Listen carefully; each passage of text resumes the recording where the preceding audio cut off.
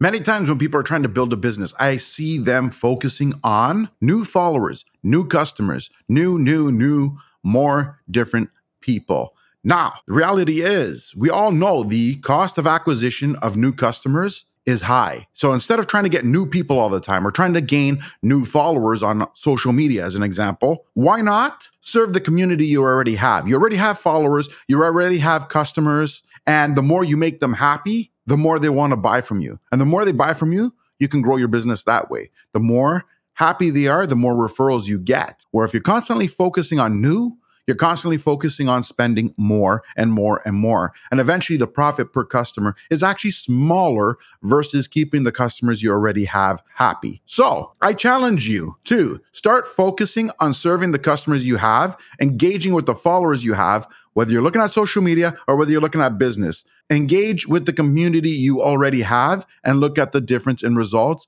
and the difference in cost of acquisition. Thanks for tuning in to Minute Mondays.